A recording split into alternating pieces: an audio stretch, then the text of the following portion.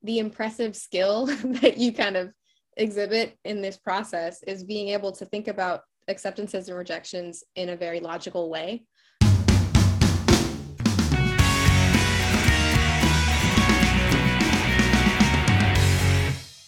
Hey there, I'm Lily, and you're listening to Mindful Admissions, a podcast by Strive to Learn.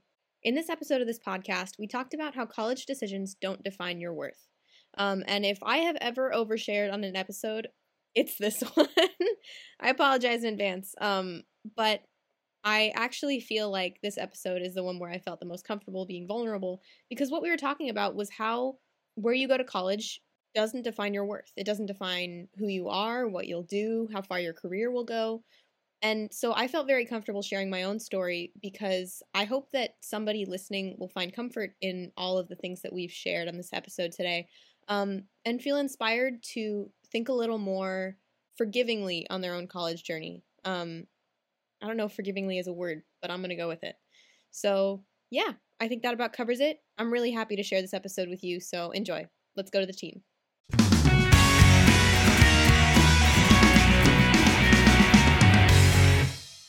Hi guys, thank you so much for being here today to talk to me about why college decisions don't decide your worth.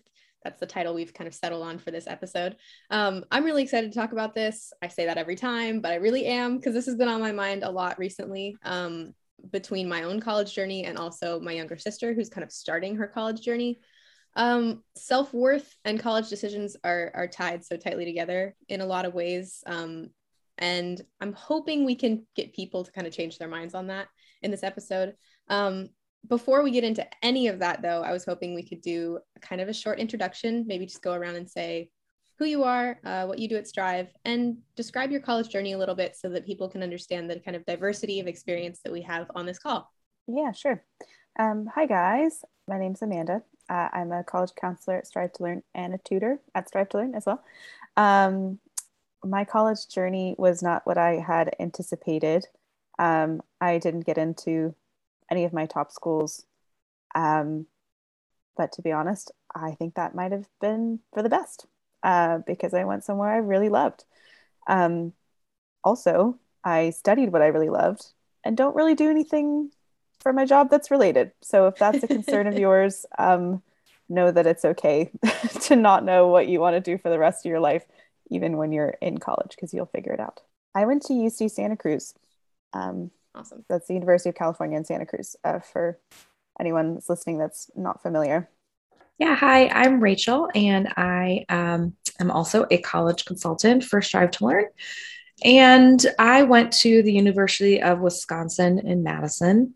I loved my experience there, and it was also, I wanted to graduate after 4 years like most of my friends, and because of studying abroad and some circumstances with my elementary education program, I was there for 5.5 years. So it took me a little longer, and also that's okay.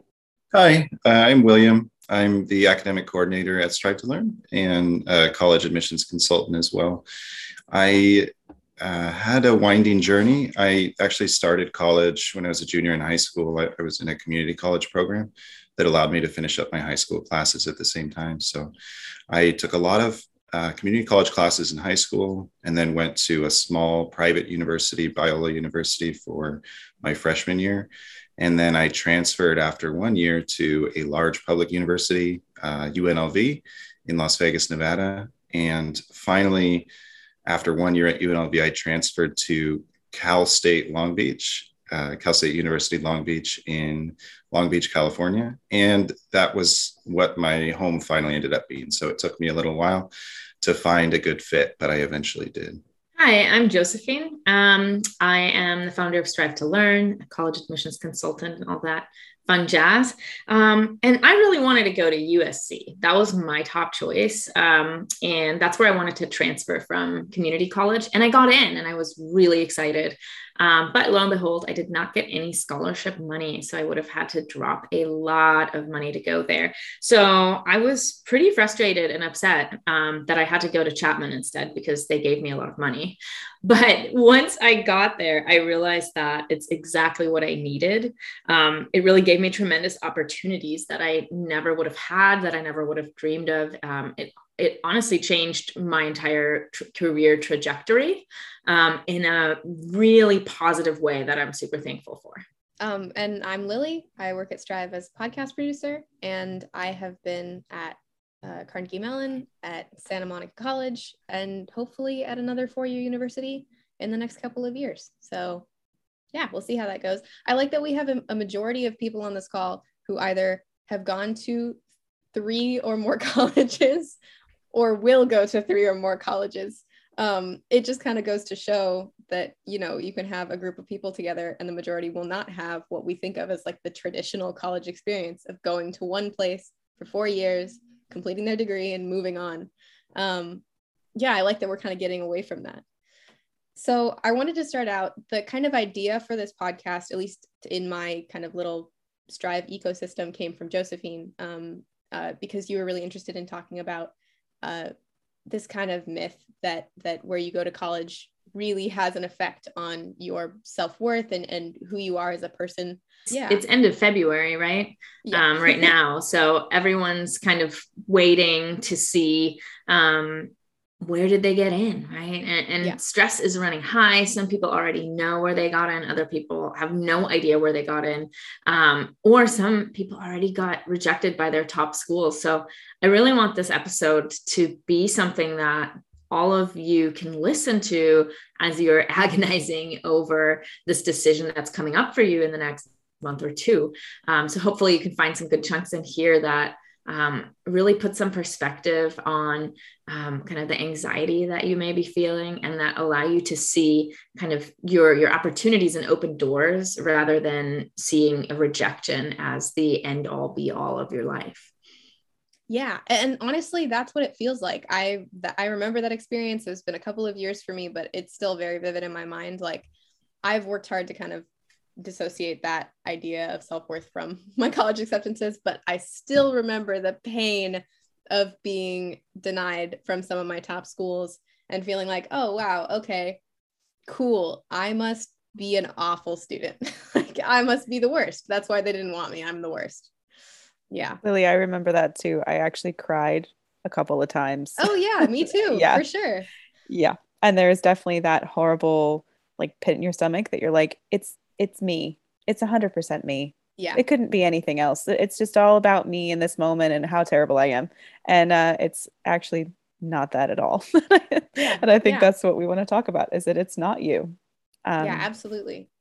Yeah. And that was my experience too, even with schools where I was waitlisted, which waitlisted technically means that you could be a part of the student body, that they've decided, you know, you're good enough to be part of our student body. We're just trying to make sure that we use our space effectively. And then like not being let in off the wait list is like, okay, well, I must be the worst. Yeah, I was actually waitlisted for Wisconsin, and my parents went there, and, you know, I was groomed like from the age of 2, I was singing the fight song pretty much. So it was like, I was going to go to Wisconsin. So when I got waitlisted, that was really kind of a heartbreaking moment. And also just really like, what is going to happen? And I had a backup plan, and I know that if I hadn't gotten accepted eventually, I would have gone to Indiana and I would have loved it and had a totally great and different path in life. And so it's also kind of a funny thing to think about now, you know, as making those choices. And I did get in off the wait list. And I think it was probably more about like, I was an in-state student, and there's only, you know, so many. I went to a high school with 1,200 people that probably, you know, half my class applied to Madison. So, you know, it's about that too, like the entire pool of people who they're getting. So it's not just about you. You know what that makes me think of, Rachel, when you say you could have had an entirely different path, is it makes me think of not the career that I ended up doing, not the type of work I ended up doing, none of that, but the people I met and the places I ended up going and living. And because I think about, it's the sliding doors thing. What would happen if I had not gone to Biola University, where I went my first year? Well, I ended up not liking that school at all, academically and philosophically, and just in a lot of ways, it wasn't a good fit for me. However, I met a couple friends who are, probably the closest friends I met at any point during my college career still.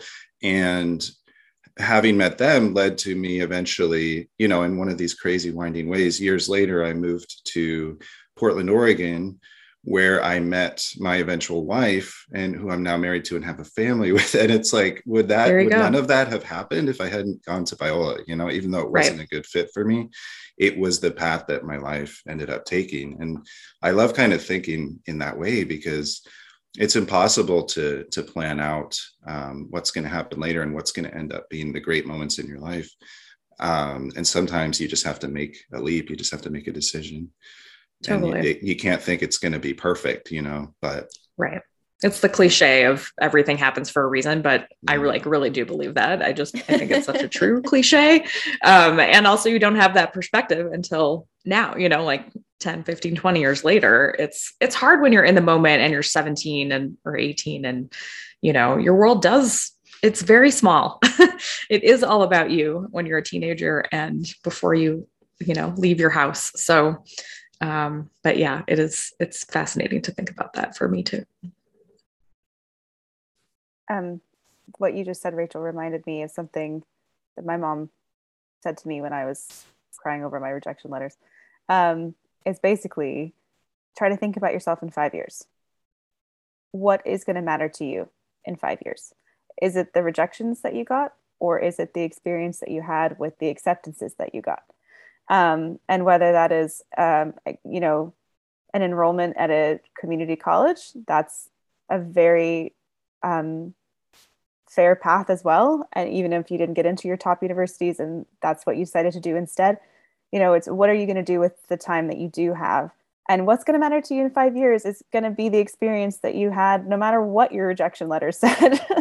And I think that's a great perspective to keep in the back of your mind for the rest of your life, really. Is this thing that I'm going through really going to matter in 5 years?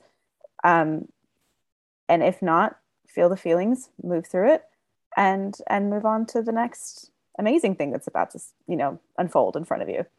Yeah. And part of what makes that such good advice is that the real, the impressive skill that you kind of exhibit in this process is being able to think about acceptances and rejections in a very logical way.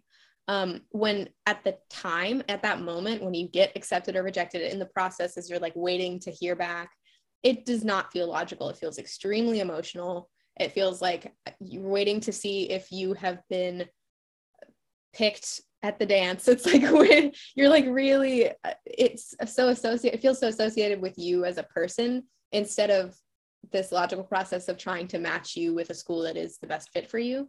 And yeah, that is still hard for me right now. It's going to be hard for me when I apply to my next kind of set of schools. And yeah, I'm impressed by people who have really kind of nailed down being able to do that and think about it in such a logical way. Well, so let's talk about some of the logic behind it. I think, Rachel, you sort of alluded to the fact that there's more going on here than just your grades or just your application alone. I know you other counselors have some great facts, and I would love to hear them from you. Well, I think that you're kind of going in the direction of enrollment management, and kind of thinking about, why did I get in or why did I not get in? Students tend to make that about their application. I got in because I put this on my application, or I did this in my high school years, or I got that grade, or I didn't get in for those reasons. My friend got in and their ACT score was 1 point higher than mine. If only I had tried harder to get another point, I would have gotten into. Yeah. And that's really not how it works. I just want to make that really clear. That's not at all how it works. There's something called enrollment management. And what that means is that a school needs to figure out how much money and how many seats do they have for the incoming freshman class. And each university does that differently. By the way, I'm using the word school, college, university, all interchangeable. I'm talking about four-year institutions for undergraduate.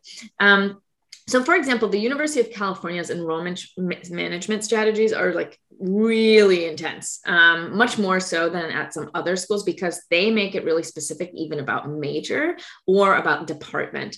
So other universities might make it across the board, but basically it means that like each major, each department has a specific budget for that year that they can use up for anything, for teaching, paying teaching staff, building a new building, creating a new lab, hosting an event, whatever it might be. And so based on that budget, they determine what size incoming class can that major take. Then they go up to the department level. Can that department take, et cetera, until you have kind of the entire incoming freshman class number. So here more than ever, it's really not about, were you, the applicant, worthy, air quotes, worthy or not? It's really about the university that's trying to manage getting the exact class that they have space and money for distributed across departments and majors in a really specific and predetermined way.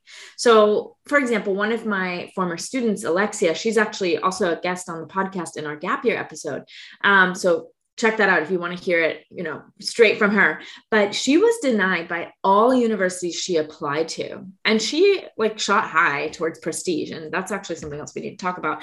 But then she reapplied the following year, and she had taken a gap year. So she did add something to her resume, which changed her essays and showed that she had a lot of life experience, but her GPA didn't change. Her test score didn't change. Her high school trajectory didn't change. None of that changed, right? And then she was able to get into UCLA and Berkeley. And so both of which had formally denied her, right? And that's just also, again, a reflection of who are they looking for in that year? And how are they going to fill that? Did they just build a new science building? Start a new major where they're like, oh, we really need students for this major because the major doesn't have a reputation yet. Chapman, for example, a few years ago added an engineering major that they didn't have engineering before, right? So I think they even had like a first year free tuition thing, something like that for first year engineering students at that time. Yeah, because no one knew that they had engineering. Yeah. So, maybe your friend got in for engineering because those are the spots they had available that year, while you weren't admitted, even though your scores were higher than your friends, your GPA was higher, you did more extracurriculars. But that's just not whom they had space for in that year. So it's not about you and whether you're worthy enough to go there. It's how well do you fit into the enrollment management strategies that the university, in order to survive and flourish, needs to adhere to that year. And that can be very different from year to year, which you can see in how wildly waitlist management fluctuates. That's a direct reflection of that, for example. I was just going to say, I think all of those points are incredibly important because when you get that emotional decision, it does help you logic your way through it a little bit, to step yourself outside of the feeling that it's totally you. And in fact, there's actually a huge, I don't know if I'd call it a machine, but there are almost business decisions that are made about student enrollment that has little to do with you. And that's not to say that you're just a number and that you're not a valuable addition to the school. I don't want to go that far as to say, oh, it doesn't matter what your grades are. All that matters is what the school is doing. Because that's absolutely not true. But it does help, I think, to sort of mitigate that stress that you are totally in control of what happens to your application, and therefore you are totally at fault if you don't go to your dream school. I think, we talked about fit and how you should hopefully you end up at the university that's the best fit for you. And you may not know which one that is until you look back and realize, oh man, I did end up in the right place. That's definitely how it was for me. I did not plan it that way, but looking back, it was absolutely the right fit. And it is all about fit also for the people who are making the admissions decisions. So instead of thinking, am I good enough for this school? I really want to encourage you to shift your thought process to, are this school and I a good fit for each other? Because if you were completely honest on your application and you really gave them a chance to get to know you, and then they didn't admit you, that means that maybe the university isn't actually a great fit for you. And they're saving you a headache and a transfer application later on by not admitting you. And they may want you to attend somewhere else and succeed and love your undergraduate years. And they think that you might be able to do that better at a different university. I mean, we once had a chat with an admissions rep who came to Strive to Learn, who gave us a really specific example. He said he had, I don't know if you remember, William, I think you and I were there. Yeah. And I'm not going to say the university because he told us this in confidence, but he said he had a student who applied, and this was a university in a more rural location, not close to like a super big town. And he would have loved to have her at his university. She was a fantastic student. He said, wow, she would be amazing here. But she wrote a lot about her passion for acting and how she was so excited to pursue that. And he just thought, you need to be in a city with opportunities to follow your dreams. And if you come out here, then you're going to have to put all those dreams on hold. So even though he really wanted that specific student at his university, he denied her admission because he wanted to allow her to continue following her passion. I thought that, I don't know if that was the right decision, right? Was that the right choice? I don't know, because maybe he should have left that up to her. But that still, it's these admissions reps, they do in the end want what's best for the student as much as what's best for the university. And if they feel like that student would not flourish and find their spot at the university, not for any academic or worth reasons, just as part of fit, then they may deny based on that. It's so interesting, that anecdote, just because I think a lot of people might hear that and react in a way that's like, well, who is that person to decide that this was not the right thing for me? Like, I applied there for a reason. And I think, from where we sit, it's just an example that's all the more important of crafting that application. If the university asks why us, don't tell them, don't go off on your future of wanting to be an actor if that is not something that is offered or strength of the university. Like, find the things that you actually think are fitting for you. Why are you excited about applying to this place? And make sure that shines. And that's where a lot of students figure out that the university isn't actually a good fit, right? Once they start writing the why us essays. Right. So if you're not sure if your university is a good fit and you're having trouble deciding where to go, and you feel like you're being swayed by like thinking, oh, I should go here because the prestige is higher or the ranking is higher, but I don't actually know if that's where I should go, but I'm afraid to even say that out loud to people because they're all like, oh, but you got into this place, so you must be going, right? That's something we struggle with a lot. And write a why this college essay, right? Why you'd love to go there, and link it to specific things that you want in your life, and do that for every acceptance you got. And the one that is really hard to write, that's not going to be your place. The one that just kind of flows out of you, that's probably where you should attend. I think that kind of reminds me of something I think everyone who's going through the acceptance process right now should do, is just reconsider in general, because the reality is you are a different person now than when you applied. Even a few months, you've probably grown and changed, and your perspectives and your goals have shifted because you've had all these months in between to really think about, what do I want next year? And there's something very real about when you have an acceptance in your hand, and all of a sudden all that research is like, oh, this isn't just a maybe anymore. This is real. Okay. And that can really clarify a lot for you as a potential student, not just like, oh, maybe I'll apply and see what happens. Like, no, you could literally write into them and say, yeah, I'm coming. I'm moving in next year. Here we go.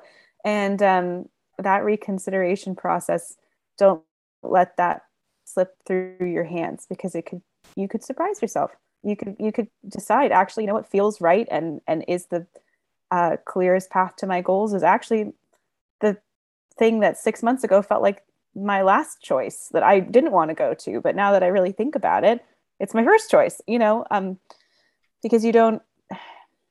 it's a big decision to make. And when you're applying to schools, you're thinking about a million things. You're thinking about essays, and you're thinking about your grades, and you're thinking about your school, and you're thinking about all, everything. But the choices get a little narrower when you get your acceptances, and clarity might be a really important part of this process. So yeah, I think writing an essay is great, but I think there's lots of ways to clarify it too. Yeah.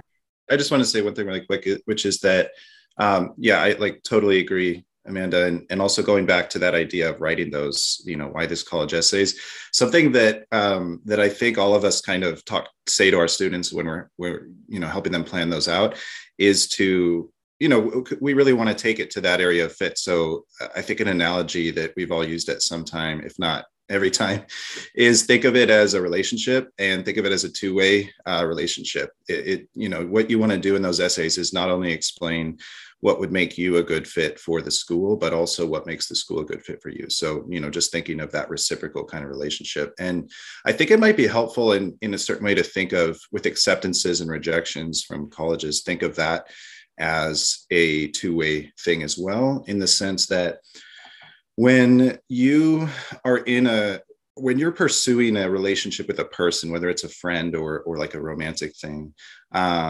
and it's not reciprocated, that can be really harmful psychologically, emotionally on you, and can stall you out from moving forward in life, from being content, from, just being able to live happily.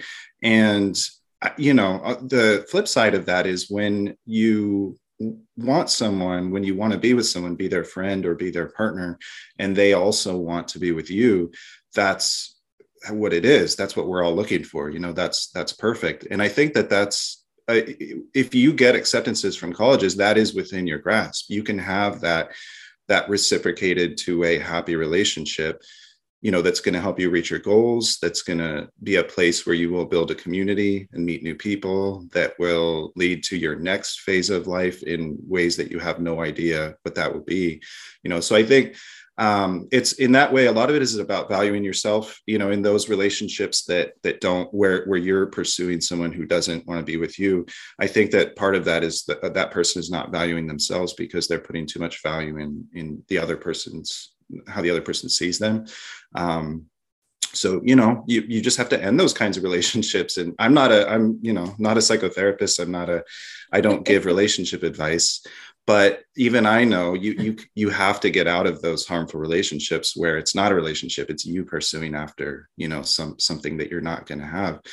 That might sound harsh when we're thinking of it as college acceptances, and I'm sorry if it comes across that way, but I just think it is something you need to have a reality check about sometimes, and just realize, you're gonna harm yourself if you get too hung up on rejections, while you've got these wonderful acceptances sitting there. Yeah, and when you wonder what you're worth, it's kind of like, okay, I love the relationship analogy here, William. I love it. Like, are you going to date like the quarterback of the football team, or are you going to date, one of the members of the robotics team? You should date whoever you want to date.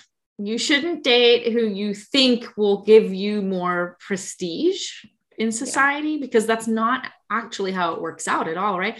So I always tell my students, like, when you're wondering what you're worth, because that's inevitably what you're thinking about as you get acceptances and as you get rejections, ask yourself not for a name of a university to like explain your worth to yourself, like which university are you worth, which guy or boyfriend or girlfriend are you worth, right? But dig deep and ask, which fit criteria are you with? So what type of relationship do you want to have, right? So like, are you worth hiring as a research assistant? You probably are. Are you worth majoring in film? Are you worth playing on the football team?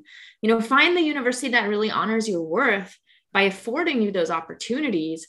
And that way you'll feel incredibly worthy throughout your entire undergraduate career, not just at the moment of getting in, because it's really just a moment in time. It is fleeting. It will move on. And in just a few months from now, it doesn't even take years. In just a few months from now, when you enter college, you will be like, oh, wow, I cared so much about that, but now I care about way other things. So focus on like, where can you go to become a bolder, more confident person? Where can you be a big fish in a small pond? Because that's really where you'll grow into who you want to be. And you'll see that you actually will end up in the same like jobs or industries as students who went to much higher ranking universities. And you'll be like, wow, we both ended up here. When I was in high school, like I never would have thought that, right? Yeah. Josephine, I think that's such a great point. And I think at the end of the day, the goal of university, I mean, there's many goals, but you have to think, you know, what am I going to do with my degree, or what am I going to do afterwards? And future job opportunities want to know, well, what did you do while you were at college? And what did you do while you were in school? And if you're scraping sort of the bottom of the barrel, say, you know, you applied to a really prestigious school and maybe it's not the right fit for you, but you are really trudging through because you got in and you want that piece of paper, but you're kind of depressed because you're actually not enjoying it. And therefore you're actually not really doing anything while you're there because you're shut up in your room feeling kind of bummed, or like just not putting yourself out there. And then you get that piece of paper and you go on to get a job, and people are like, so what did you do the last 4.5 years? And you're like, well, I don't know. I kind of didn't do a whole lot. Okay, so there's one scenario. Or there's the other scenario where you go to a school that makes you really happy and makes you want to get involved. And at the end of the 4 years that you're there, or 5 years, whatever it may be, you have a lot to talk about, and those things open more doors for you, because you have to think the college experience is not the end of your life. It is literally only the beginning. It's a springboard to get you to where you're gonna go eventually.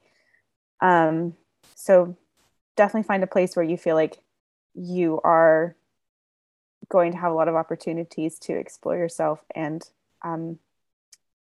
sort of build yourself up for when you go out into the even bigger pond of where do I get a job, and who, you know, where am I going to live? And that's even more choices when you get out there. So have any of you had any experiences with attending a university for the prestige, whether that was you or your student, for the prestige, and then realizing, wait, yeah, you know who I'm talking to. Yeah. Oh God, yes, is my answer. Well, so not to beat William's relationships metaphor to death, but I think that my experience of being accepted into Carnegie Mellon could have been kind of a tip off for me that it wasn't going to be a good fit. Because I have like a vivid memory of a few times where I was literally just like crying on the couch trying to figure out if I could accept their acceptance and if I really wanted that, and if like the financial burden was going to be something that I could justify and that I wouldn't feel guilty about, and whatever. And I think that relationship wise, like if I were pursuing a romantic relationship with Carnegie Mellon University, like it should not be that hard. It just shouldn't be that much emotional turmoil. That was a real tip off for me. And I hope my family kind of sees that now as well. It just should not have been that hard.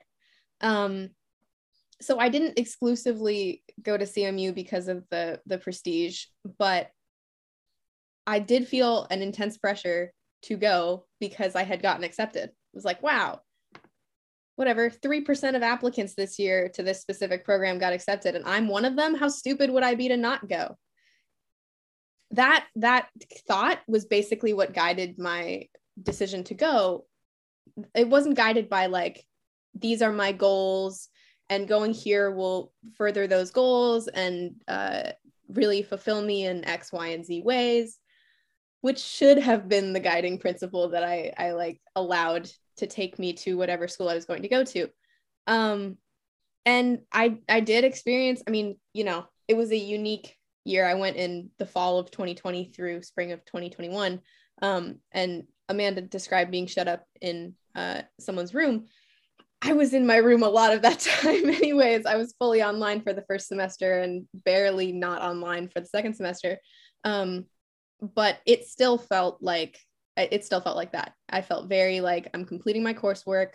I'm not that enthusiastic about any of the kind of extracurricular things that I can be engaged with. I'm meeting people, but I'm not like incredibly motivated to really engage with them or really make long-term friends. I'm just kind of like getting through. And when I realized how miserable that was making me, I called Josephine from my apartment in Pittsburgh and I was like, I think I need to change schools. She's like, okay, yeah. So, and it was so interesting because we were working together a lot when you were making the choice of whether to go to CMU, right? And so it's not like you weren't asked those questions or we didn't do exercises, right? No, it's just the mystique of prestige is so deeply worked into us from the time that we are little and first learn about college and what it is, that like I was so good at tricking myself into thinking that that's what I wanted. So being able to be, when you were asking me these questions as we were working in college counseling together, I mean, it was also easy for me to be like, oh yeah, totally. Like, this is a great school. I remember you saying like, asking me questions about whether I would be happy. And I would answer with like, oh yeah, it's a great school. Which, yeah, and I'm like why? Like, that's not really the answer that goes with that question, but okay. Right. So I think like, that's so hard, right? I mean, you're already getting you still can't, it's so hard to like put everything we're saying into practice when you're in the moment as a student. Yeah. I think it's a tremendous hurdle to overcome. And I'm going to steal something from another IEC. She said this in a meeting we were having with like a group of IECs, educational consultants that William and I meet with. And her name is Jenny and she's amazing. So she said that if only college could be like a blind wine tasting. I mean, imagine that, right? So you have all these bottles lined up. They all look exactly the same and you just taste all the different wines.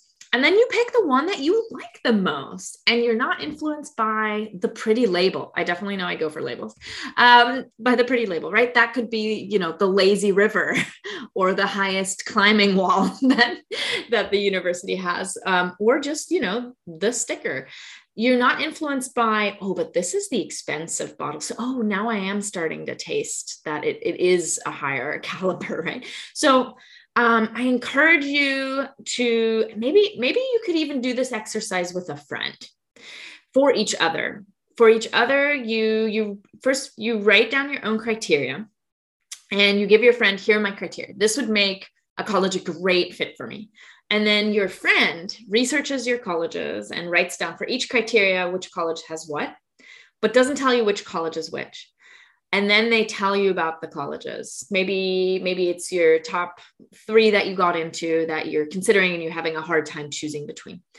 And then based on what they tell you and the opportunities you would have that would fit each one of your criteria, you say, okay, I'll choose college 2 or college 1 or college 3.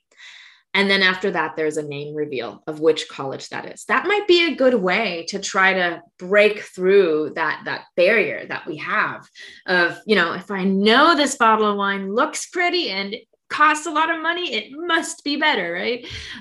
Same thing with universities. So maybe that's a way that you can try to break through what's holding you back as far as being able to connect with what you truly want. I have a prestige personal story, but I don't want to cut off this conversation if you were going to say something like, okay. So just a personal story about prestige. It hasn't, sadly, unresolved ending because I'm not in communication with this person, but one of my best friends in high school was dead set on going to West Point Military Academy. His dad went there. He was obsessed with military history. He was going to go there and major in history.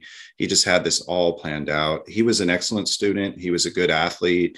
He was just someone who I think, the type of student who you would traditionally or stereotypically think has a higher chance to get accepted at a really prestigious school. And it's it's a military academy. So, and this was like the late 90s, early 2000s. So I think that whatever degree there is legacy now, I don't know if there's less now, but at the time, legacy mattered for sure. So the fact that his dad went there, like he just had a pretty strong feeling he was going there. The whole time I knew him in high school, all 4 years, he was talking about it.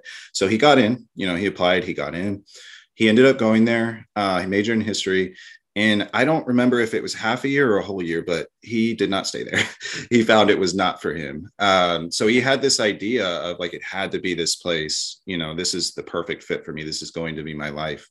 All throughout high school, he achieved something that was pretty challenging to do, which was get accepted at West Point, and realized it was not for him. And the reason I say it was unresolved is, unfortunately, I lost touch with him. I haven't kept up with my high school friends, but I think he just found that it wasn't his. Honestly, I think he just found it wasn't his vibe. Honestly, I know that sounds very simplistic to think of, but I knew him well, and he was a very jokey, lighthearted, humorous guy. When I say he was obsessed with military history, he wasn't like a serious guy. He was very goofy. And so I think in a lot of ways, he just found it wasn't a fit for like, this is not how I want my day-to-day life to feel like, and even that part of it is a big thing to think of,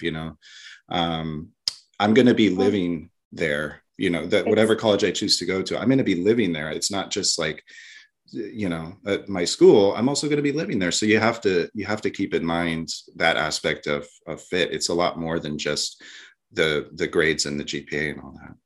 It's really hard to quantify that, because we're all having a really great logical discussion right now where, we're looking at, does it have programs I like? Does it have clubs I'm interested in? Does it have a location that interests me? These are all very logical things. There's something really unquantifiable about living in a place and just not, for lack of a better word, not vibing with something about it. And it could be years before you understand what it was that you didn't vibe with. I think vibing is the perfect word, Amanda. Yeah. I always say vibe. Yeah, I love that. There's a vibe. And, even one of my students, when we had a chat with the parents, I asked, what is it that you want for your daughter? Where do you, if you could pick anywhere for her to go, what would you want? And I love their response. They just said, a place that has her vibe. And I was like, yes, I want her to go to a place with her vibe. I absolutely want that. And I think that's impossible to know. So don't panic about it. If you're looking at all the logical bits and you're like, yeah, logically, this has all the things I need, that's about as good as you can do, because you can go there a million times. You can talk to students, you could talk to professors, you can do all the research in the world and get there and be like, oh, this really wasn't what I was expecting. That's okay. That happens. And I think maybe the greater arc of this conversation that I'm seeing is the arc of forgiveness of yourself for you're doing the best you can with the information that you have at the time. And I think that's sort of the that's sort of like another skill that you got to have, that if you do think this is really the right place for you, then just leave it at that and don't panic, because you'll know when you get there if it truly is. And if it isn't, there are options for you, as obviously said by everybody else in this room right now. That doesn't end here. So yeah, anyway, William, that's just what it made me think of, because I think the word vibe is just such an important aspect of this that you can't quantify. Well, I also think you stressing, that's okay. If something like that happens to you, and that's your experience, it doesn't make you less of a person. It doesn't, make you worth anything less. It's just what happens with your experience. So you got to pick yourself up and figure out the next step in your path. And, we also support transfer students all the time. There's absolutely nothing wrong with that. In fact, the University of California system, or just California schools in general, have very clear transfer paths that are set up for students who go to community college to then move to a UC or Cal State and make that fairly seamless. And so, we want to make sure that people are considering that as an option too. You don't get into your top choice, there's other ways to get there. If you think that's the best place for you, it just might not happen next year. You might just have to wait a little bit more and see where your path takes you. And then maybe even after a year in community college, you don't want to go there anymore. Maybe something else opens up. So just being open and I think just on the topic of that, the UC intertransferring between UCs or between Cal States is also a thing. So if you get into the University of California and you're going to Santa Barbara and you actually find you hate it and you want to go to Davis, I know like a lot of people that did that. They decided, I don't like this campus. I like the University of California. I don't like living here. Something happened. I don't like it anymore. I know a lot of people that did that, and it's totally cool. You don't have to take a break and go to community college if you don't want to, or you can, but you don't have to. So lots of choices that people don't think about.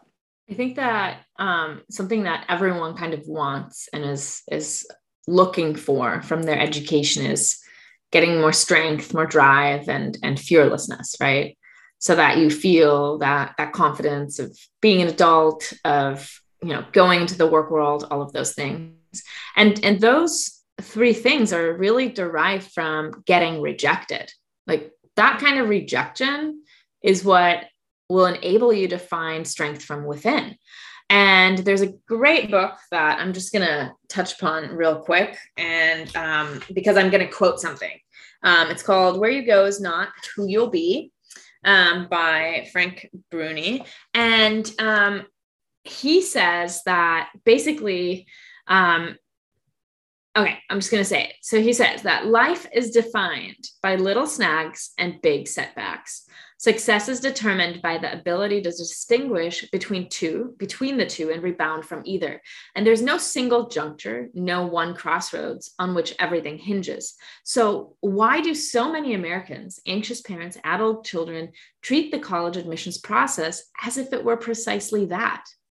It's like a sort of mania has taken hold, and its grip seems to grow tighter and tighter. And that's the end of the quote, because that really goes against what evidence shows, right? Students who attended prestigious universities do not do better after attending them. And I don't think we've actually said that yet, but there are multiple studies that show that there is not a higher success rate correlated at all with the prestige of the university that you attended or the ranking number of the university you attended. So we also see that every day in people around us, right?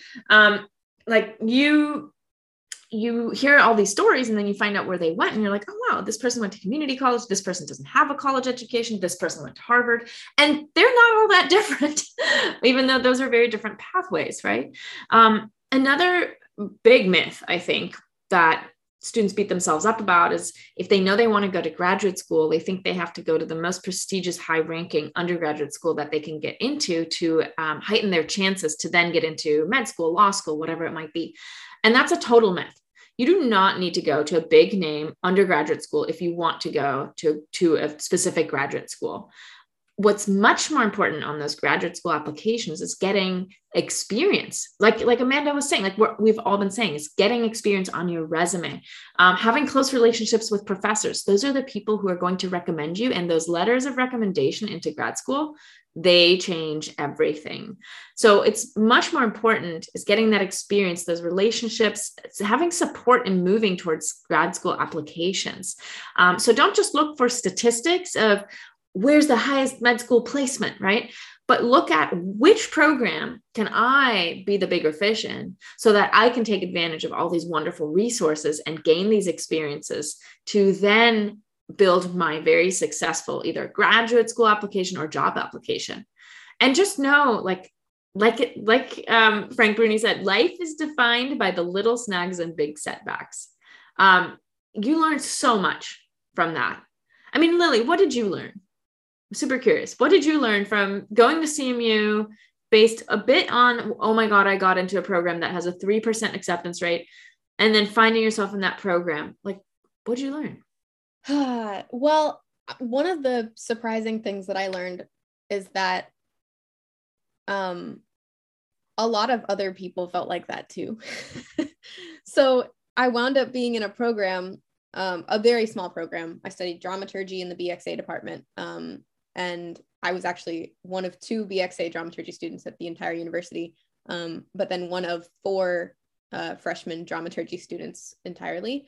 But I couldn't find a lot of other people who were super intrinsically motivated to do things at the school. Everyone is very extrinsically motivated by the pressure of being at the school. And in my opinion, that led to a very stressed, very scared student body, at least in the small circle that I interacted with. I can't say that's true for all of the schools within the university. So I guess what I really learned is that even people who really, really, really want to be at a school can be very unhappy. And that was hard to wrap my head around. So yeah, I'm still working on that right now. Yeah, I think, I also want to make clear, we're not like ragging on prestigious or no, not schools, at all. Right? I mean, they're wonderful. There's a reason they're wonderful. But, if you are considering going to a university that's in the top 50, top 100 of the nation, just make sure you're going there for the right reasons. Like if you delete the prestige, the low acceptance rate and all of that, if you take all those out, are there still enough factors left over that make you really want to attend? And if there are, then that's the right fit for you. Go for it. You will love it. You will flourish. Yeah. But are there enough left over, right? And I just want to give one anecdote on that topic. I have a family member that went to community college and took a gap year. I had no idea what he wanted to do. Really brilliant kid. But he didn't know what he wanted to do. And after literally a year of just considering his options, he decided he wanted to go for the prestigious university. He went to Berkeley. He's now at Harvard. And that is his vibe. He is vibing so much. And I think that I just wanted to add that in there for anybody that is like, yeah, I want to go to that prestigious place. We're not ragging on it. Do it if it's your vibe. So one other thing that I want to talk about is that when colleges admit students, the colleges also need to think about the statistics of that undergraduate class and how those statistics will affect their rankings, right? So I know I said that the admissions committees are as much invested in the student success as they are in the university success. And that is true, but they also, they face a really big burden. Universities are always trying to rank higher because we have this prestige mania, right, in this country. And so it's the snowball effect. The more mania there is, the more the colleges try to cater to it because they are, they do need to attract students, et cetera. And then that creates more mania. So it's kind of a rat race that the universities face of trying to rank higher and needing to make decisions about their incoming class that will make their stats look bigger and better to allow them to rise higher in rankings. And for example, your SAT scores might, be holding you back from getting admitted. So at many universities, students with lower SAT or ACT scores whom the university still really wants and thinks they're going to be a great fit. I want them in my classroom. They're admitted oftentimes for a spring start so that they don't get factored into the average for the admitted freshman class for fall. So I just wanted to mention that's a little loophole for universities to get around the priority of wanting to rank higher by having more competitive scores, GPAs, whatever it might be, but still being able to admit the students they really want. Because some of my students in the past have said, wow, I got into this university for spring start. That means they don't want me, which means I'm not going to go there, even though that university was a great fit for them. They loved it until the moment they got admitted for spring instead of fall because they felt wronged. And I've explained to them, that's actually a great sign. It means the university really wants you that badly. And that's why they're putting you there, even though you're not actually helping them rank higher, right? And that's okay. Like it actually shows higher want. So I just think that that's another interesting thing to think about. If you do get one of those alternate admissions decisions, it means they actually really want you and are getting around the fact that maybe there was something in your application that, was a little bit lower than what they're looking for, but you were that awesome that they're going to look past that. And as we always do, I'm going to ask you my final question, which is, do you have any final advice for students who are going through this process right now? So I do, me personally, I have some advice for students and parents, and it's actually not my advice. It's, again, Frank Bruni, who wrote Where You Go Is Not Who You'll Be. And it's actually the advice of the parents of a student who was waiting for his college acceptances. And those parents wrote this letter to their son and sealed it before any of his acceptances got in, because they wanted him to know that they wrote this, and it had nothing to do with where he got in. So I'm going to just read this because it really speaks for itself. If you're a student, then listen to this as if it were written for you. If you're a parent, think about writing something like this for your kid. Dear Matt, on the night before you receive your first college response, we wanted to let you know that we could not be any prouder of you than we are today. Whether or not you get accepted does not determine how proud we are of everything you have accomplished and the wonderful person you have become. That will not change based on what admissions officers decide about your future. We will celebrate with joy wherever you get accepted, and the happier you are with those responses, the happier we will be. But your worth as a person, a student, and our son is not diminished or influenced in the least by what these colleges have decided.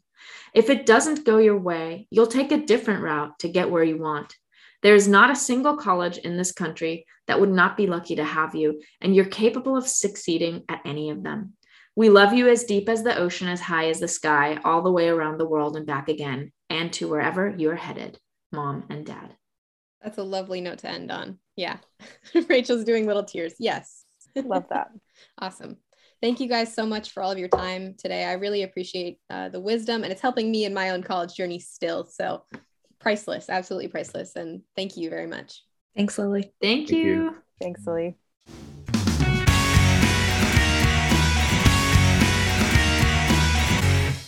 Thanks for listening. As we continue to produce episodes of this podcast, you can follow along on our website, www.strive2learn.com, or wherever you get your podcasts. Stay tuned for future episodes, and don't forget to subscribe. We'd appreciate any support you can give, including likes, downloads, shares, and good reviews. Got something you want to learn about? Ask us questions in the comments or DM us on Instagram at strive2learn-tutoring. Get the latest updates on the college admissions world and be the first to receive exclusive offers when you subscribe to our newsletter by visiting our website, www.strive2learn.com. Thanks for sticking around, and I'll see you next time.